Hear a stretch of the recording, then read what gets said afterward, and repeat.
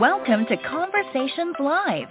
For more than a decade, we've brought you the best in books, entertainment, celebrity interviews, and current events. When the movers and shakers of the world have something to say to you, they say it to us first. Here's your host, Cyrus Webb. Welcome back, everyone, to Conversations Live. I'm your host, Cyrus Webb. Glad you all could join us once again. But for a radio audience tuning in at WYAD 94.1 FM and WYADonline.com, we're glad that you all could be with us. Also tuning in to our friends at iHeartRadio, Amazon Music, and Blog Talk Radio. We're glad you all could be with us as well. So glad to welcome back my friend, award-winning author Tina Siemens, to our program today. She's the author of a book you probably have heard us talk about before, Seminal, Some People Never Give Up, and her book for young readers, but really for all of us, The Little Sandals That Could. We're going to talk to Tina not only about what it's been like for her to continue to share her own family's history, but also her own love of history and what it's been like for her to share that with others, especially as we're going throughout a new year. If you all are not staying connected with Tina, we'll let you know how to be able to do that. But Tina, thank you again for the time. Really appreciate it. Thank you, Cyrus, for having me on. It's always a privilege. I really Hey, look, the appreciate pleasure's the definitely all mine. I always enjoy our conversations, and we were just talking, if our audience is joining us live, Tina, here we are at the end of the first month of 2023, if we can believe that, getting ready to welcome in February. I want to just talk about this continued journey for you, Tina, because every time we talk, I learned something new about you last week that we're going to talk briefly about here, and that is how you're preserving history in general. But I want to ask you, what has it been like for you to be able to share your own family's history with the world, Tina, and to see the way that people are connecting with something so personal for you?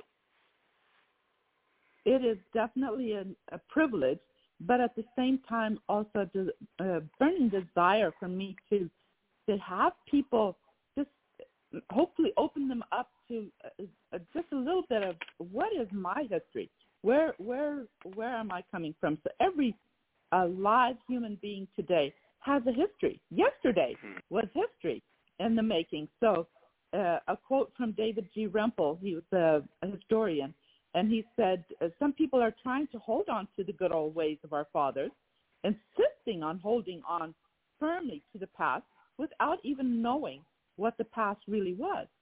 So for me to be able to look back where I've come from, it helps me live today and then also project it into the future. How can we make choices today that will benefit us tomorrow? Yeah. Have you always then understood the importance of history, Tina? Because as anyone who's read your book, Seminal, and even The Little Sandals That Could, it's very clear to me how the history of your family, how it has impacted you. But have you always understood the bigger picture when it comes to the importance of history? It was a learning curve for me because there was not in my realm growing up the first couple of years in Chihuahua, Mexico, and then immigrating to Texas. Of course, many years were lost just trying to survive and to learn a new language and learn a new way. But I remember as a little 5-year-old going to my grandma's and just she was sick and we visited her, and standing next to her bed and just asking questions. And I even asked if the 2 chairs that they had brought when they immigrated from Canada in 1922 to Chihuahua, Mexico, if when she would die, if I could have those chairs. They're 2 wooden chairs, and I didn't get those exact chairs, but I have something similar from my other grandmas. But for me, physical things represented a story, and I think that has always been in my life of interest of what is that story and how can I apply that to my own life. So yes, it has always been a passion of mine to know the history. Was it something that your family realized at the time, Tina? And I ask you that question because I think about my grandmother, and every time I talk to you, I think about her and how at the age of 90 when she died, she did not realize the history she had been a part of. She just was living, right? She didn't even think about the things she had seen and what she had been a part of and all of that. So I'm curious, for your parents, from what you can remember and of your family, did they see the importance of where they came from, but also where they were going? My father definitely did. And he was not able to really put to pen and write down, but he had done things that when he married my mom, even their documents, their passports and their legal documents, he went up in their attic one day and he saw an old feathered shoebox, and he looked at it, and that's where their marriage certificate, their passports were up in the attic, and he preserved that. He took that box down and he preserved that for his in-laws. And so he definitely had that inclination of, this needs to be preserved. This is important. And so I think my desire definitely comes from him, and he often will tell me, even to this week I visited him, and he would express how glad he was that I wrote our story. Like, it is truly not my story, it's our story, he says. And so I think that is where my love of history comes from. I'm living now because I have the opportunity to write and to speak. So I'm living his dream, and it was awoken because he had that desire. Love that. Such a great thing. And I think, too, talking about passing it on, Tina, now you're able to do that as well. Talk to us about that. What has that been like for you to share your family's struggles and challenges and what they've overcome with your own children and grandchildren now? Well, it is definitely the books, Some People Never Give Up, and then the Little Sandals That Could, are my steps and my tools to have a written account of saying. And Saturdays when my grandsons came over, we all live on the same farm now, and they'll drive their little dirt bikes to Oma and Opa's house. They call us Oma and Opa. And so they would sit at the table, and I was able to say, what are y'all doing, and how do you think about these things? And my grandson said, Oma, are we a little bit famous because we are in a book?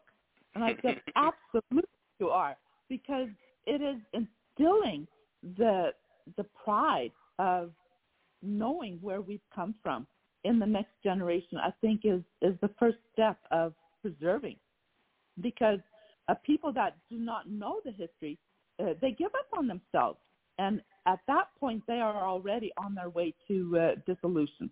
So if we don't teach the history and present it in a way that even 5-6 year-olds are interested in it, then it's going to be lost. Yeah. Such a great point. I want to talk to you about something a little sensitive, Tina. I always try to have positive conversations with individuals because that's just the kind of person I am. Unfortunately, we live in a world that is not always positive. We live in a world that is not always kind. You experienced that even as a young person. You kind of talk about that in the Little Sandals That Could. How do you have those conversations with your grandchildren when it comes to about making sure that we treat people the way we want to be treated? Because you talk about in that book about how you were made fun of, how some of the kids were not the nicest to you. What do you say to your grandchildren, and hope other parents say to their children and grandchildren about the importance of how we treat people? Well, my goal is always to encourage them to be the change. Often I will either text my daughter-in-laws as they are taking their children, my grandchildren, to school, and I'll call them and I'll say, just smile today. Smile, have a smile on your face for somebody that may have a really tough time. And this morning, my message to both my daughter-in-laws was, Monday is usually looked upon as a negative day, but I said, Monday is a beautiful start of a new week. It's a brand new page stories on, even though Satan would love to steal that away from us. But let's not allow that to happen. So just for me to be able to interact on an almost daily basis with my grandchildren is where I can tell what I've gone through and make that into a lesson that they can then apply to their own lives. And that is a great way for grandparents or for parents nowadays what they've lived through, make that a lesson and convert that into something that makes their children or the next generation think of how can I be this change? And I think that's one of the most important gifts that we can give the next generation is teaching them through what we've gone through as lessons so that they can use those as stepping stones for their future. Such a great point. Well, one thing you're going to be doing this year, Tina, is doing your part to make sure that the Mennonite culture and history is being preserved. First of all, talk to us about that. What have conversations been like for you when you talk about the Mennonite culture? What has that been like for you to have people ask questions and you be able to share what you've been able to learn? It is always an interesting, like there's so many. You'll come to a doctor's appointment or a restaurant in our local area, and I will say, have you seen the culture?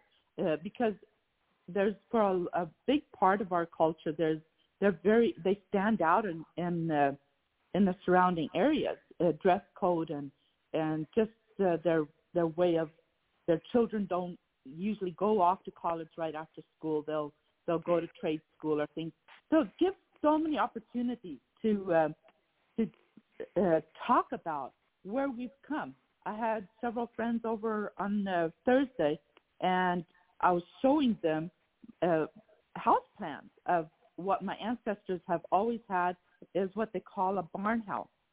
And going back to Poland, in the Netherlands first, and then Poland, Ukraine, and Canada, and then to Mexico, and now it's happening here in Texas, where they would have a barn built attached to the house, and now it's more of a garage, but used to it was the purpose of having the cows and the horses, and then the attic part of the house was open so that the heat from the animals would warm up the house. And so just little things like that is just lessons that can be applied to the physical and the emotional and the spiritual, because I'm a person that can take a lesson out of almost anything. And so for me to be able to have those as starter conversations, it just gives opportunity to not only talk about the past, but how can we apply it today? Such a great point. Such a great reminder for us all. So I want to talk to you about something else that you mentioned, Tina. Then we're going to talk more about, what our audience should look forward to this year. I love the fact that here you are, you've written these 2 books. You've been able to share this history and to feel this connection. Talk to us about the pride for yourself. How has that made you even more appreciative of where you come from and what your family has been able to do? It is truly a humbling gratitude that I feel, because it's, for one, even though I'm in my early 50s, I did not know a second language until I was about 9 years old. The only language that I knew at that point was the Low German dialect. And for me to have been able to build that bridge from where we've been and where we are today is just a massive difference. And for me to have been able to put that on paper in books and continue to writing that 3rd book right now on connections, not just from the Mennonite culture, but from my family themselves that came here to the United States in the 1800s, and how their lives impacted the world around them, which in this case was the Comanche Indians. So I'm super excited to bring to the world the book that I'm writing now, and it should be done in late spring sometime. But for me to be able to make those connections and then reap the lessons that history is giving us is absolutely mind-boggling. Is your message then to others, Tina, as you mentioned earlier, is your message then is for them to be able to do that same work, to have that same pride, and to look into their own history and see what they can discover about themselves and their family. Absolutely, because everyone that is alive today has either some elderly living with them or within driving distance, where they could go just sit for 1 hour and ask a few questions. What was it like for you when you were my age? Or what was your childhood like?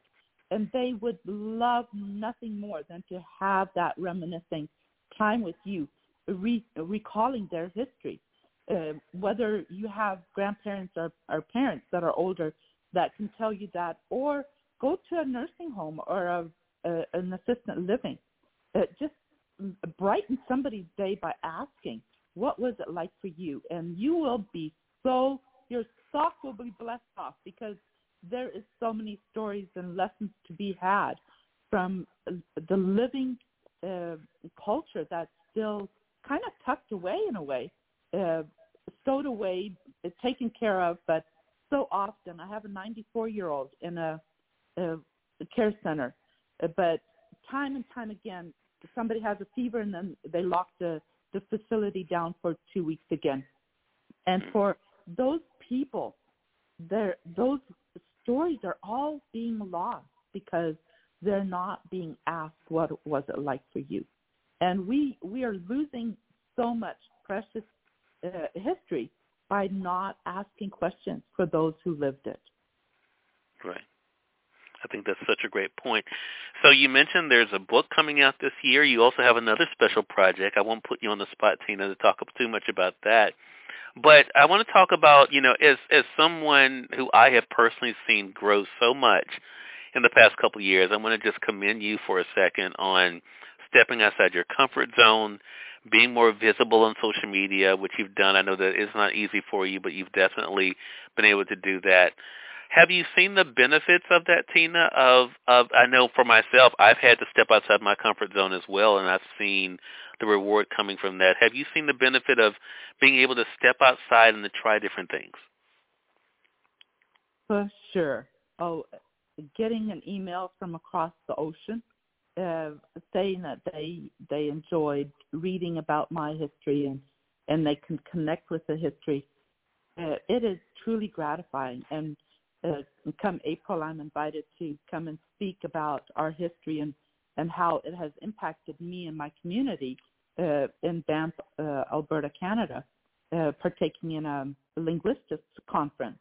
And so for me to be able to have those kinds of opportunities cross my path are just apples of joy for me to participate in and to tell others. And as you alluded, I'm excited that working on what will become a future museum, temporarily opening up a place that will have hands-on a quilting room and a canning, a kitchen where we will teach how to can meats and vegetables for future use, and just being able to be a living heritage museum, not just talking about what's been in the past, but what can we do with what we've learned in the past and apply it to today. So I'm super excited for 2023 to see what is all going to be accomplished by the end of this year. Well, I'm looking forward to it as well. Again, everyone, Tina Siemens has been our guest. We've been talking with her about the impact she's been able to have through her books like Seminole, Some People Never Give Up, as well as Little Sandals That Could. But she's also working on some other great projects. You just heard her talk about another book coming out this year and a new museum as well. Very exciting things. So, Tina, for our audience out there, how can they stay connected with you? Well, you can get in contact with me via email or one of the medias, Facebook, Instagram, or Twitter, Seminole the Book. And I'd love to have you reach out. And if I can answer any questions or if you have something similar that I've gone through, I'd be more than happy to just share. And together we can brighter future. Love that. So Seminole the Book. such a great thing for us. Tina, congratulations to you again. So glad we had a chance to chat. I know we have a lot more conversations coming up, so looking forward to our next conversation together.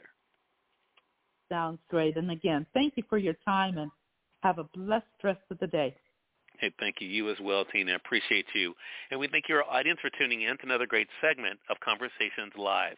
Until next time, I'm your host, Cyrus Webb. Thanks as always. Enjoy your day. Enjoy your life. Enjoy your world. Thank you all for choosing Conversations Live. And it's going to make today amazing. Take care.